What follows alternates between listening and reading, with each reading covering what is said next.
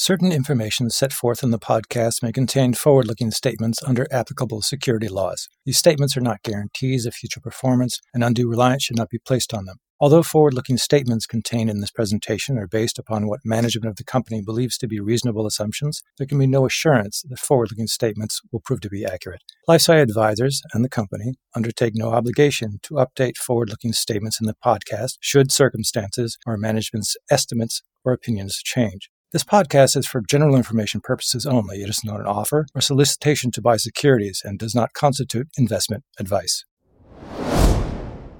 In roughly half of our colorectal patients, we were able to see evidence of molecular response. The ctDNA went down, and those patients remained free of disease progression and alive much longer than you would expect, and much longer than we saw in the patients who didn't achieve molecular responses. Hello, my name is Neil Canavan, and this is Benchtop Bios, a podcast series by LifeSci Partners where we introduce healthcare investors to the people and the pipelines driving the biotech sector forward. Today, it is my pleasure to introduce you to Dr. Andrew Allen. He is the founder and CEO of Gritstone Bio. Andrew, welcome to the podcast. Hi, Neil. Thanks for inviting me. So first things first, for the benefit of those who may not be familiar with Gritstone, let's start with the elevator pitch. Nice and short, Andrew. Where is Gritstone headquartered? How long have you been there? And give me an idea of what you're doing there. Gritstone's 6 years old, around 200 employees. We're headquartered in Emeryville, which is at the eastern foot of the San Francisco Bay Bridge. And we have a manufacturing facility in Pleasanton, which is a town about 25 miles further east. And we have a meaningful group in Cambridge, Massachusetts as well. We began life as a company dedicated to finding targets for T cells on cancer cells and built a few platform components to address that goal. Firstly, an ability to identify which parts of a target can be identified and recognized by a T cell. And then we developed 2 vaccine vector systems that will drive strong immune responses against those targets. And we have both a self-amplifying mRNA platform and an adenovirus platform. And we've applied those elements now to both oncology and also to infectious disease. And in infectious disease, which we've announced more recently, we have a collaboration with Gilead around HIV, and we have our own product in the coronavirus COVID space. So we'll get a far more detailed download on Gritstone in just a few minutes. But first, in keeping with the mission here at Benchtop Bio, which is to introduce listeners to senior management, let's talk for a bit about you. So starting with your training, you are a physician. You achieved your medical training at Oxford University circa 1990. You hung out your shingle for a few years and you did practice medicine, but then, much to everyone's chagrin, probably your wife, maybe your mother, you went back to school. You got a PhD in immunology. This would be at the College of London, circa 1999. So 2 questions. Have you ever been to the Eagle and Child? And if so, briefly describe it for our listeners. For sure. The Eagle and Child is a famous pub in Oxford where C.S. Lewis and Tolkien used to debate life on a regular basis. It's set on Broad Street in the heart of Oxford, surrounded by many other equally historic pubs, but that one has a particular place in history, I guess. So for sure, yes, I spent much time there. It's a classic English pub, flagstone flooring, wooden counters, pretty basic stuff, but a good place to spend an evening, particularly in a cold winter. Oh, it's lovely. It's a real step back in time. So the second question, more pertinent to our conversation today, and this is sort of a 2-parter. First, why go into medicine? And then second, why did you double down and pursue immunology? Medicine just was a passion from early on in my life. The notion of exploring science, helping patients was just a powerful motivator for me. From a pretty early age, that was my path. And when I was at med school in the mid-80s in Oxford, we'd spend an extra year doing some basic science, and immunology was really hitting its stride at that time. So in the post-war period, Peter Medawar and the team up in Mill Hill in North London had done some fascinating in vivo immunology, linking animal circulation together and looking at how cells were interacting with other related or foreign species, the notion of syngeneic and xenogeneic and so on, allogeneic. All of this was worked out using sort of physical observation in vivo experiments. And then this was reduced to molecular immunology and a much deeper understanding of why these phenomena were occurring. And so in the mid-80s, the T-cell receptor was cloned. the notion that T cells don't recognize whole proteins, and instead they recognize short peptide fragments displayed by these highly variable HLA molecules, and that those were the targets of T cells. This was all unfolding real time for me. And it was such a fascinating science, really, that the door was really opening to something you knew was going to become incredibly important, both scientifically, but also almost certainly therapeutically. Well, even at that time, immunology they were just opening that black box, if you will. Were any of your professors talking about oncology as it related to immunology? There was a little, yeah, not in any great depth at that point, but for sure, inflammation and cancer have been linked, obviously, for many years. And so as soon as you start to study immunology, you're into that domain of inflammation and cancer. And what you learn in one domain usually has relevance to the other. So this has been in my world for a long time. So the next move is a bit puzzling to me. You wrapped up all that education in 1999. You then left the bench and the bedside, and you went to work for McKinsey. Why? Yeah, the truth is, actually, I was going to go work for a biotech company that I'd started collaborating with when I was doing my PhD. And it was a company in Cambridge, Mass, in the late 90s. And I was going to be their first translational physician working on some autoimmune stuff. But as often happens, the program I was going to work on blew up for reasons that probably 10 years later we started to understand. But at the time we didn't. And so the job opportunity literally evaporated. And for reasons that I actually don't particularly remember now, I had a back pocket offer from McKinsey and a friend who'd gone there. And it seemed like a really interesting place to learn more about industry and biotech. And I decided that biotech was where I wanted to go. And this felt like a rational step in that direction. A little bit of a knight's move, perhaps, but I have no regrets, I have to say. I really enjoyed my time at McKinsey. And really at that point, this was in around 2000, there was a huge explosion of interest from both biotech and pharma in oncology, which up to that point was a bit of a sort of pastime for, most companies, big companies didn't really do oncology. It was too small. There were a few players. AstraZeneca had their hormonals business. Bristol, of course, famously had Taxol on platinums. And Aventis, as it was, had Taxotere. That was kind of it. But with the advent of sequencing, back in those days, it was things like expressed sequence tags as the basis for target discovery, if you remember all of that, generating novel monoclonal antibodies. This was clearly transformational for drug discovery. And because oncology has such a stark benefit risk with patients dying, the appetite to take risk is obviously much higher there than many other therapeutic areas. And so oncology became very important. And Big Pharma was new to this and would turn to McKinsey, their trusted guides into this novel spaces, to start asking questions of how should we think about entering oncology? Do we buy, do we build, do we partner? The classic sort of trio. So I spent a lot of time in oncology, and it was obviously a big move for me, and I've not really turned away from it in the subsequent 20 years.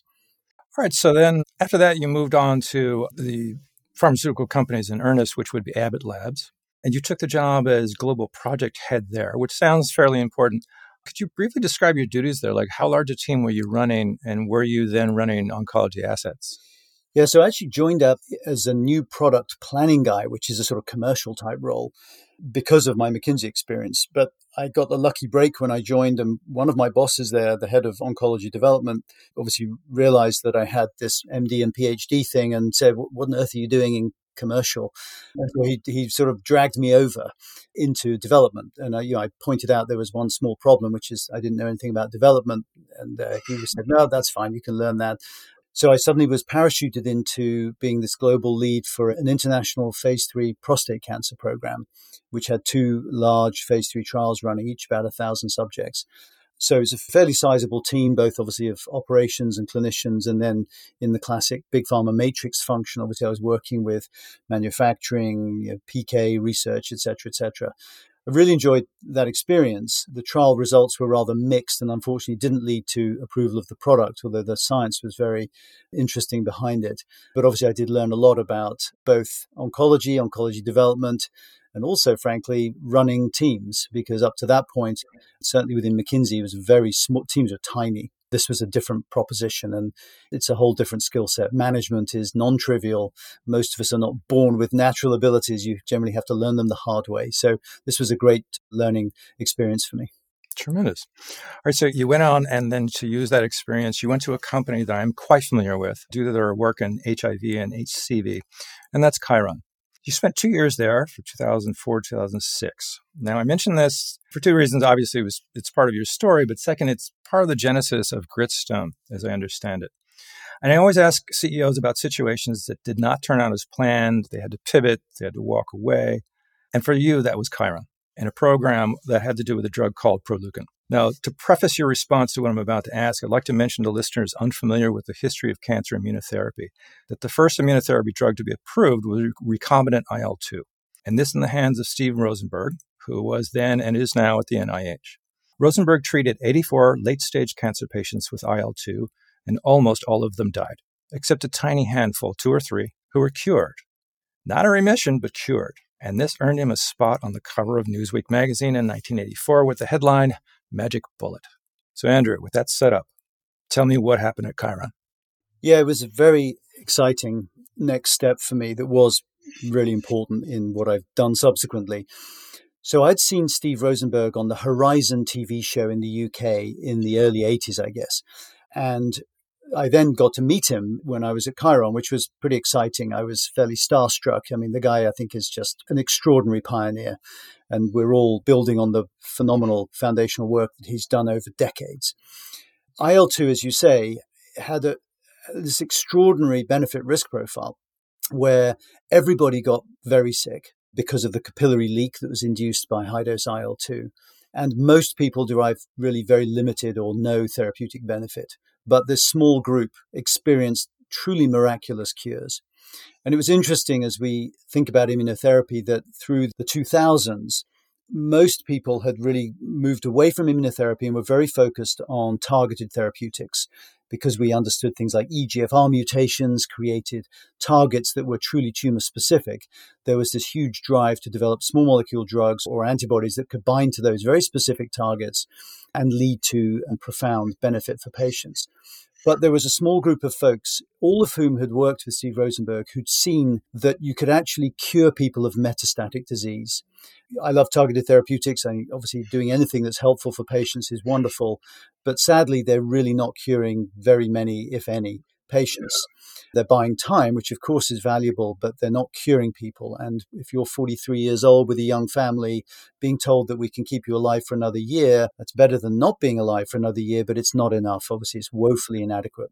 And so I really have great respect for there's a lot of them, you know their names, that Jed Walchocks and Jeff Webbers and Patrick Hughes and so on of the world, who all of whom had gone through the Rosenberg system. They'd all seen the power of immunotherapy, and they were adhering to the path and trying to figure out a better way to deliver cancer immunotherapy. When I arrived at Chiron, we were marketing high-dose IL-2 in kidney cancer and melanoma, and I was in charge of the medical affairs function, trying to continue developing the product. And it was really hard because we just had limited tools and really no good intellectual framework for how it was working. We knew it activated T cells, but what were their targets was such an important question, and we just didn't know. Novartis came to buy Chiron, and I have to say, to my slight regret, I went apostate thereafter, and I turned away from immunotherapy. Much as I loved it, I felt it was too hard at that point. And that as I moved to my next company, Pharmion, we were actively in licensing, but I just stayed away from all immunotherapy on the grounds that we didn't understand it. There was no good animal model, and therefore chances are you're going to do a bunch of expensive human trials and it will then fail. So I turned away and focused on other much easier to understand areas of biology and more druggable targets, as it were.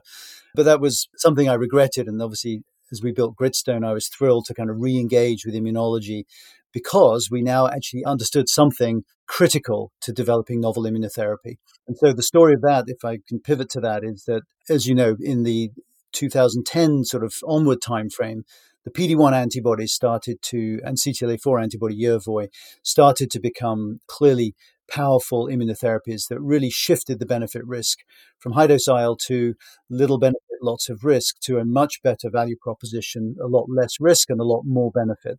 That was wonderful, but again, the key question was, how are these drugs working? Yes, we know they're activating T cells, but again, what are these T cells, and most importantly, what are they recognizing? And Tim Chan, Naya Rizvi, Alexandra Snyder had some seminal work published in the New England Journal at the very end of 2014 and then in Science a few months later, where they showed that patients responding to these checkpoints were responding because it seemed, the evidence initially was somewhat circumstantial, but the hypothesis was proposed that these responses could be attributed to T cell recognition of tumor neoantigens. And the neoantigen is a mutant peptide derived from a mutated protein, derived from mutant DNA that is found in tumors and is unique to tumors. And it creates an opportunity for the immune system to recognize something that is foreign. It's not there when your immune system is developing as a fetus or a neonate. So it's non-self as far as your immune system is concerned, and it's unique to the tumor.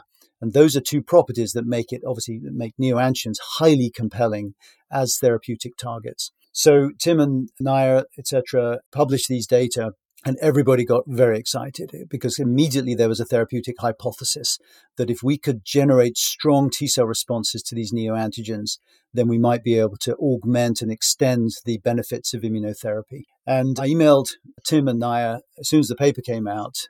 As I subsequently learned, Tim just put it in the trash. Naya, however, remembered it. So asked Tim about it a week later. What did you think about that email from that strange guy in California? So they dug it up and emailed me back saying, come talk to us. We've got nothing to lose. And I sat down with them and said, you've published and discovered something I think that's really exciting. I think we should build a company here. And obviously they were excited to do that. They had all the science, but didn't have the company building experience. So we made a good team. And that was the genesis of Gritstone in 2015. Wow. Okay, so we're going to go straight to that in just a second. I just want to mention, yes, on your path, Pharmion, you did mention that. However, there's another fairly big one you did also, which is you co-founded a company called Clovis Oncology, which is fairly well known for their PARP inhibitors. So I do want to throw that in there. But so you leave Clovis in 2015. In the next 6 years, you're involved in all sorts of things. The first and foremost, the founding of Gritstone. Now, the same year, you joined the board of Cell Design Labs. You stayed with that for 2 years before they were acquired by Gilead. You also joined and remain to this day on the board of Sierra Oncology. And in 2018, you joined the board of the MPM-backed company TCR Squared. And finally, you retain a board membership in Epizyme that you joined prior to leaving Clovis. Now, before we dive right into Clovis technology and pipeline, just tell me, why do you want all of these what seem to me to be distractions? Yeah, I would definitely not refer to these as distractions. Obviously, my job is to build, grow, and run a biotech company. This is a hard thing to do. Ask anybody who sits in the seat.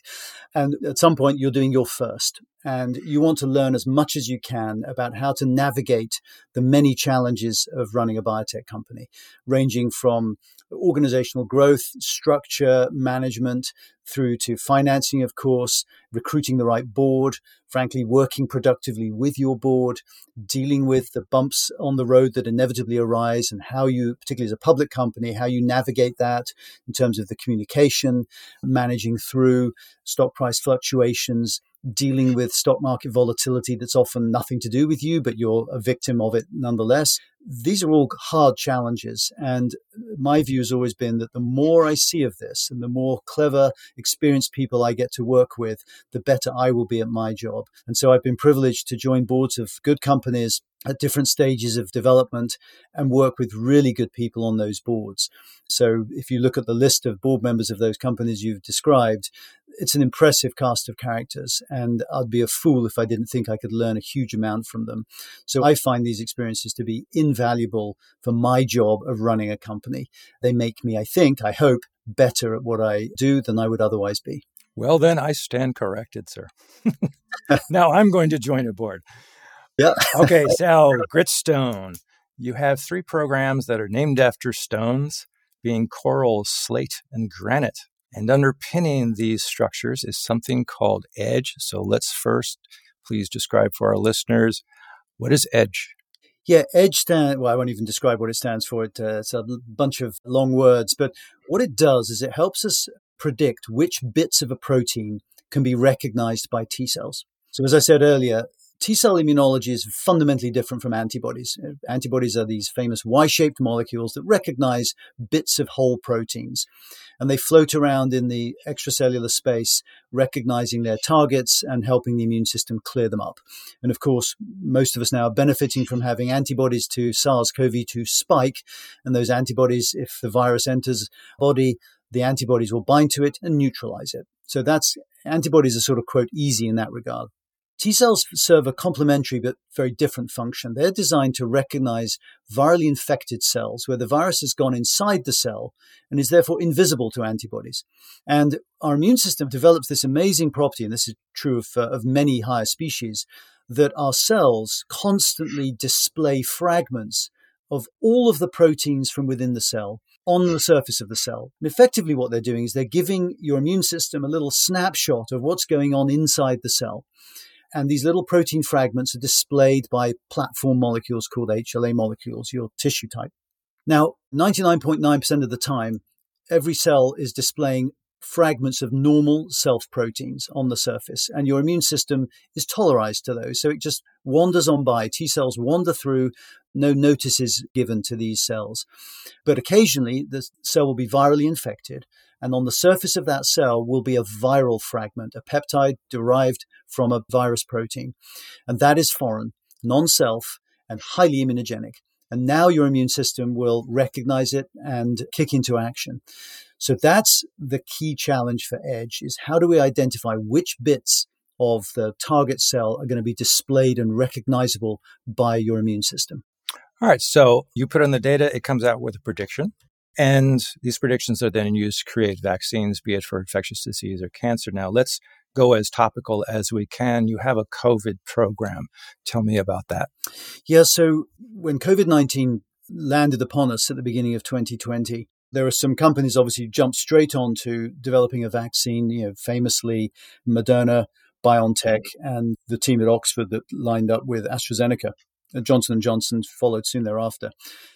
And they all pursued the spike protein because we'd learned quite a lot about coronavirus from the original SARS epidemic in 2002, and then obviously MERS related in 2012.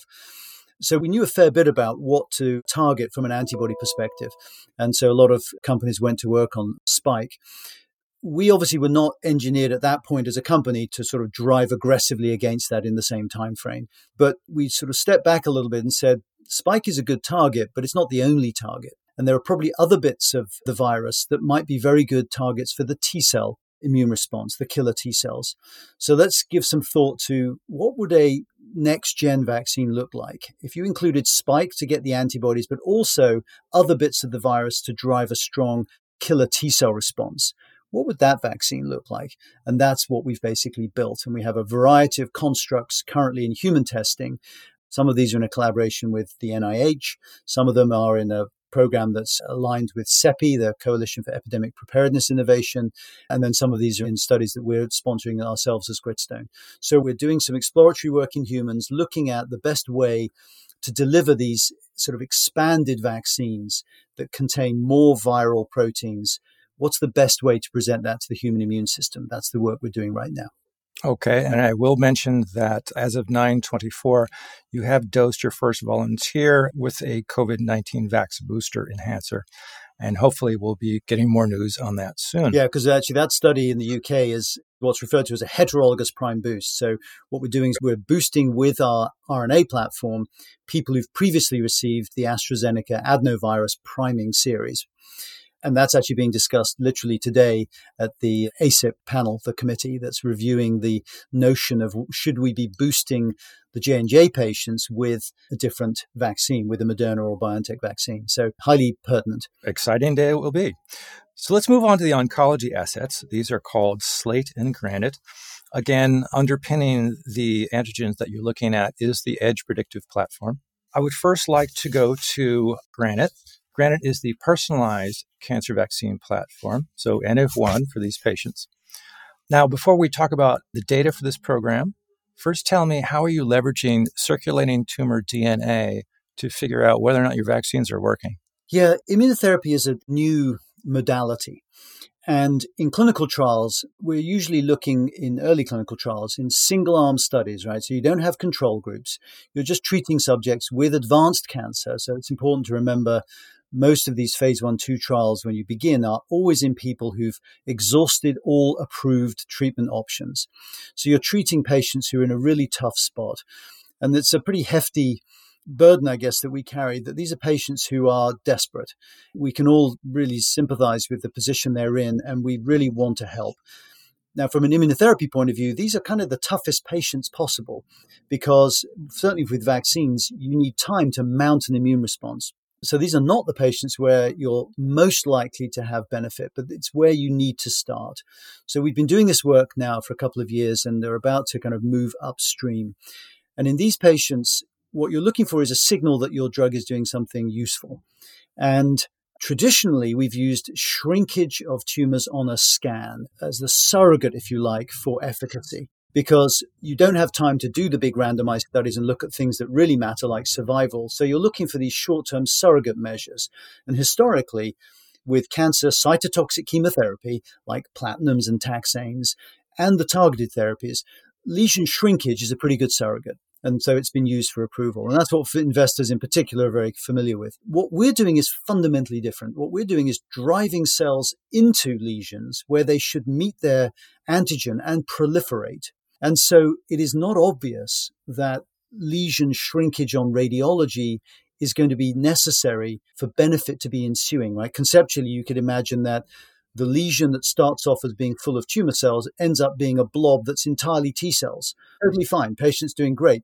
But the blob size hasn't changed very much on a scan. So we didn't know what would be true. So when we began the study, we said, great, well, we'll obviously measure radiology, of course, but we'll also measure some other parameters. And the one that's now really growing rapidly in its value is circulating tumor DNA.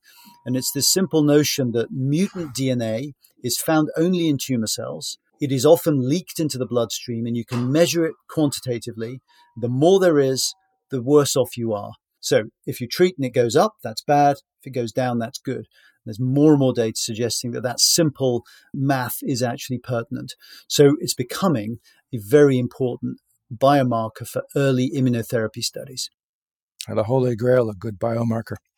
So let's go directly to the program. You have reported data on GRANITE, actually just a month ago at ESMO.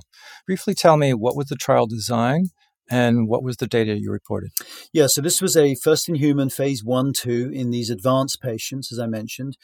It ended up mostly being colorectal cancer and gastric cancer, a couple of lung cancer patients, but mostly colorectal and gastric. And we did a dose escalation with the RNA, which was interesting because we sort of took the simple mindset that more is good. Well, it turns out with self-amplifying RNA that actually more may be less good. So we learned quite a lot there for reasons we can go into. But low dose looks to be more effective than high dose when it comes to the RNA platform. And what we showed is that we were able to consistently induce T cells, killer T cells that recognize neoantigens in patients who didn't have them at the beginning, and that those cells could traffic into tumors. We've shown that. And that then patients seem to derive benefit. Now, we give our vaccines together with checkpoint inhibitors. And so the cleanest context is a tumor type where checkpoints really don't do anything. And sadly, that is colorectal cancer. That's the common so-called microsatellite stable colorectal cancer. And in the third line, which is basically where we were treating patients, the outcomes are relentlessly depressing. Patients progress after 2 months, usually at the very first scan. Most patients have radiologic progression, and they die at 6 or 7 months after initiation of therapy. And that is a highly consistent set of statistics. So we're looking for something other than that, knowing that checkpoints alone don't change those numbers. And so what we showed is that in roughly half of our colorectal patients, we were able to see evidence of molecular response. The ctDNA went down, and those patients remained free of disease progression and alive much longer than you would expect, and much longer than we saw in the patients who didn't achieve molecular responses. Now, this was not a randomized study, so let me be clear about that, and the numbers are small, but it was a very, very encouraging observation of value for this therapeutic in these tough patients who don't respond to immunotherapy. So building on that, obviously, we're now moving upstream and we are launching now a phase 2/3 program in the first-line treatment of newly diagnosed metastatic colorectal cancer as maintenance therapy. So that's a study that we're just getting started now. And obviously, the initial part is open label, randomized. So we'll have phase 2 molecular response data in a randomized study in about 18 months' time. And now Slate.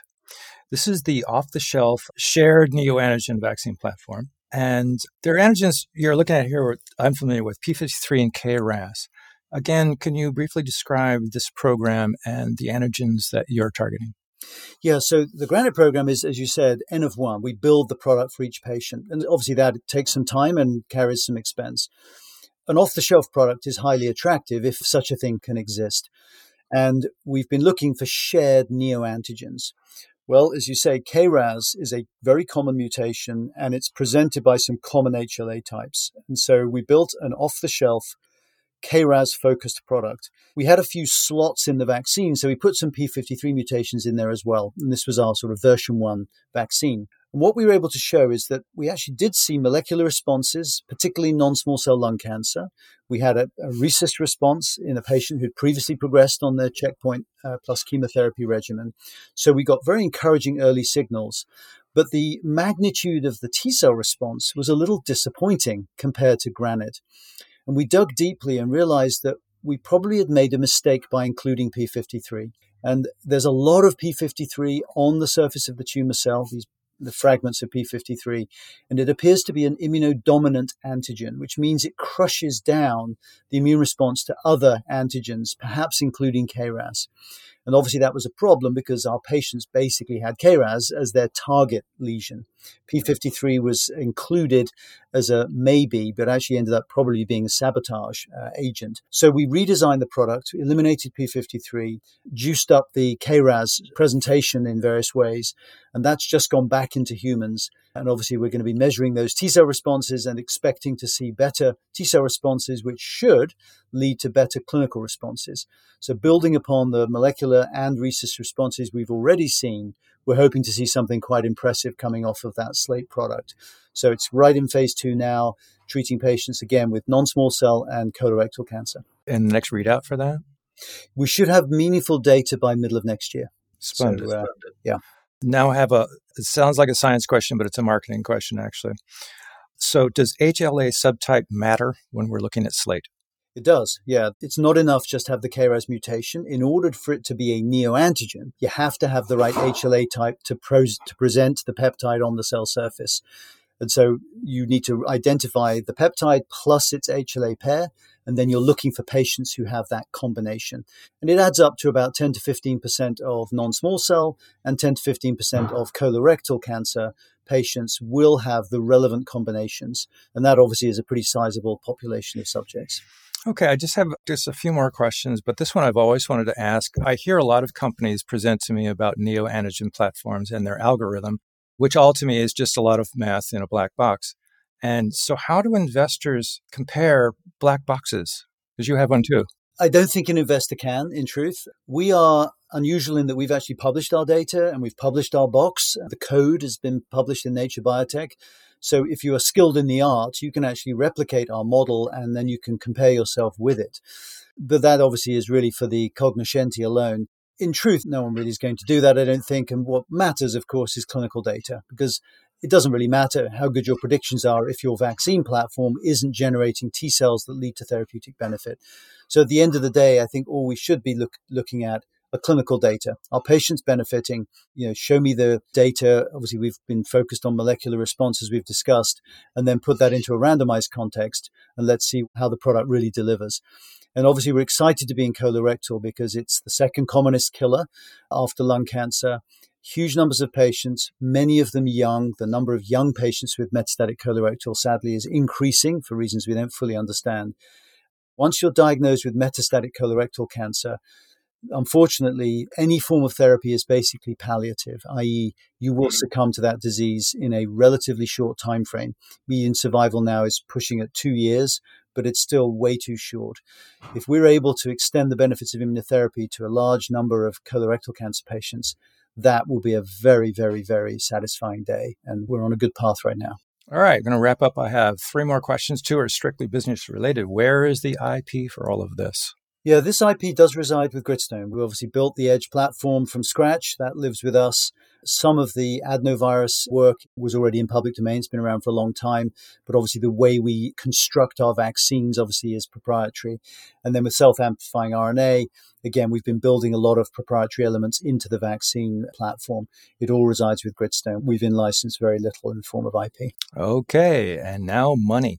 According to your deck, you have $176.2 million in the bank as of June of this year, and you just landed a PIPE in September for $55 million. What kind of runway does that give you? So we have runway now into mid-2023. Splendid. And finally, most importantly at all, do people in your company really refer to themselves as gritters? They do. There's actually a constant competition to try and come up with better adjectives for members of the clan. My personal favorite is gritterati, but there's sometimes grittershenti, but there's more to come, I'm sure. All right. Well, there you have it. Today, it's been my pleasure to speak with Dr. Andrew Allen. He is the founder and CEO of Gritstone. Doctor, thank you so much for joining me today. Thank you, Neil. Thanks for having me. Thank you for listening to this week's Benchtop Bios. I hope that this episode will serve as yet another data point to guide you in your investment strategies. If you wish to hear more of life-size Benchtop Bios, please subscribe to the podcast on iTunes, Spotify, or Google. Also, if there's a company or a particular executive you'd like to get to know, I do take requests. Please send those to ncanada@lifesciadvisors.com. Until next week then, goodbye, or for that matter, good sell, whatever boosts your portfolio.